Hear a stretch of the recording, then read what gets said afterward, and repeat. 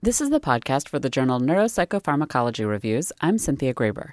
Cannabis has been used ceremonially, ritually, even medically for millennia, but due to laws from the early 20th century, its recreational and pharmacological use was curtailed, and research into its potential has been severely curtailed as well. But major discoveries in recent decades have moved the field forward, and now the latest edition of Neuropsychopharmacology Reviews is called Cannabis and Cannabinoids, From Synapse to Society. The review includes nearly a dozen papers in which the authors explore the effects of different chemicals either from the cannabis plant or similar ones produced endogenously on individual brain synapses and on brain development. The review also covers potential clinical uses for cannabis and cannabinoids, discusses issues and challenges in studying cannabis, and investigates public health issues as well. The editors are Margaret Haney, professor of neurobiology and psychiatry at Columbia University Medical Center, and Matthew Hill, associate professor at the Hotchkiss Brain Institute at the University of Calgary. This review is particularly timely, say the editors, both because of the changes in the regulation and legality of cannabis, as well as a much greater understanding of both cannabis and the endogenous endocannabinoid system in the brain. For instance, says Matt Hill, cannabinoids are known to regulate the chemicals transmitted from neuron to neuron. But one of the things that this issue goes through in a little bit more depth is that there's a lot more to how cannabinoids influence cells than just by regulating chemical transmitter release. And so, especially in the first paper, one of the things they highlight is its ability to affect mitochondria. And mitochondria are kind of like the energy powerhouse of a cell. And we now know that cannabinoids actually have direct effects on mitochondria. And this, in fact, seems to mediate a lot of the effects in the brain, such as impairments in short-term memory. The review also looks at how the endocannabinoid system affects the development of adolescent brains. And what they highlight in this article is this seems to be a really important system for the maturation of the adolescent brain, and in particular, how the part of our brain called the prefrontal cortex, which is one of the last parts of the brain to mature and is ongoing maturity through adolescence. And this is the part of the brain that helps us reason and make decisions and inhibit actions that we shouldn't be doing.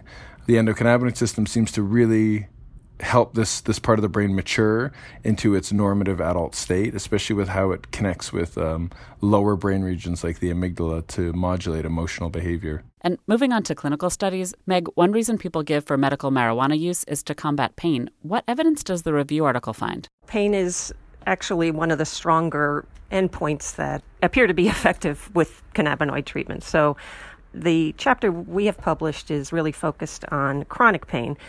I think part of the problem we ran into with opioids is people being prescribed opiates for a long term and developing problems therein, when opiates are not even necessarily terribly effective for chronic pain. What is exciting is that cannabinoids appear to be. So there's good preclinical evidence that both phytocannabinoids and the endocannabinoid system, modulating those, can reduce neuropathic pain.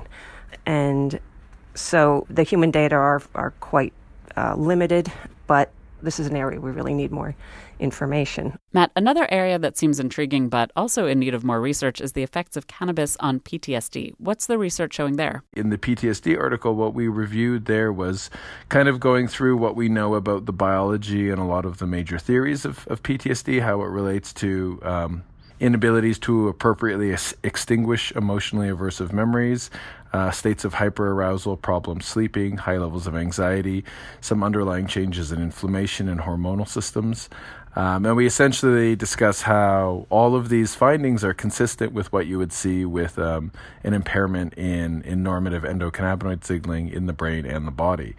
And so we then go on to describe some clinical work that's been done in a few studies just looking at endocannabinoid levels or endocannabinoid function in individuals with PTSD, and there is some mixed evidence, but there is some early evidence that does suggest that at least in a subset of individuals who have PTSD, the endocannabinoid system may not be functioning properly.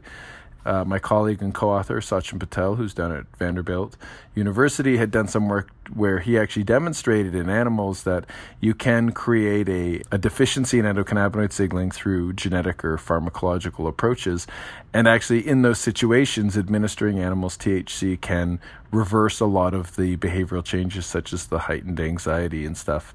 So a lot of these questions, like we've said, are kind of lingering, but there's enough evidence there in my mind that we should really start considering this from a serious point of view to study it more in depth. The review also highlights potential sex differences in both cannabis use and response to cannabis. Meg, you've studied that. What are you seeing? So there are some interesting human laboratory studies myself and colleagues have done testing this in the laboratory. So we have seen, again, under controlled cannabis administration, that men actually benefit more from the pain-reducing effects of cannabis than women. So we see a pretty robust analgesia in men that's largely absent in women. So this, again, is just one study, a small sample, but again, just giving this hint that these sex differences exist. Similarly, when we test the abuse liability of cannabis, we see sex differences. So women appear to be more sensitive to some of these measures of abuse liability after smoking cannabis. So how much they like the drug or would be willing to smoke it more.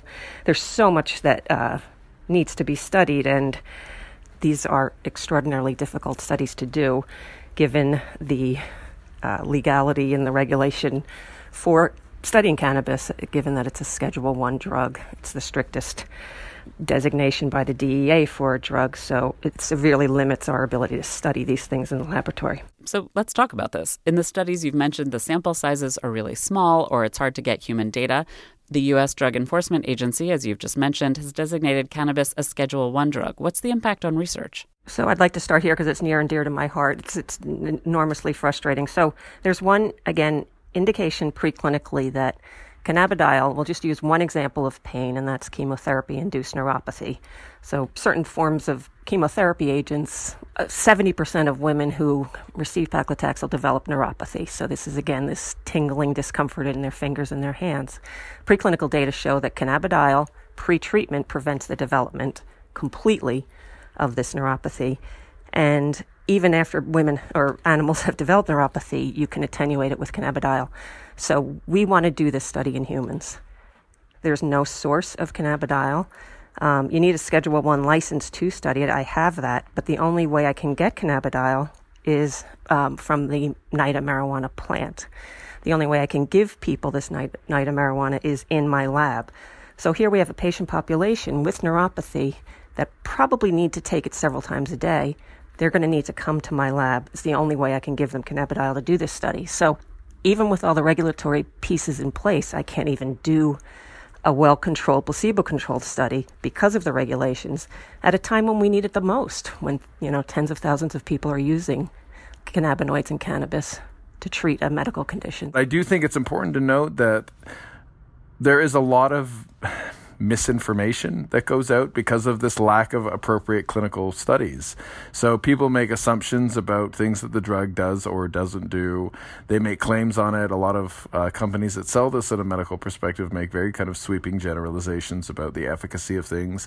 And so that's a problem. But I think on the other side of the coin, there's a problem when you have conservative groups especially going off that there's no evidence to support any of these claims. And that's true that there's no evidence, but the interpretation of that is that there's no evidence to support efficacy, when literally what they mean is there is just no evidence because there's not been any really properly done trials.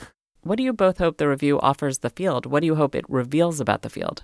One thing I hope is that people see the exciting advances in the endocannabinoid system and a more sophisticated understanding of the way that it works. Again, my takeaway is all of these very intriguing preclinical findings desperately need carefully controlled human studies. I agree with Meg. I think we need to get a lot better clinical studies. I think the one thing that comes out of this, I'm hoping that will help drive some of the clinical studies, is there are a lot of very interesting hypotheses to test. So, I mean, that's kind of the hope I have. I mean, and then from the basic science side, I think it's also really good for people to start recognizing that the system is a lot more complicated and influences a lot more cellular processes than we used to give it credit for. So the means with which it can modulate the brain and the body is becoming a much bigger question at this point. The latest edition of Neuropsychopharmacology Reviews is called Cannabis and Cannabinoids From Synapse to Society. For a list of the papers covered in this reviews issue, as well as the full editorial introduction, go to www.nature.com/NPPR. I'm Cynthia Graber.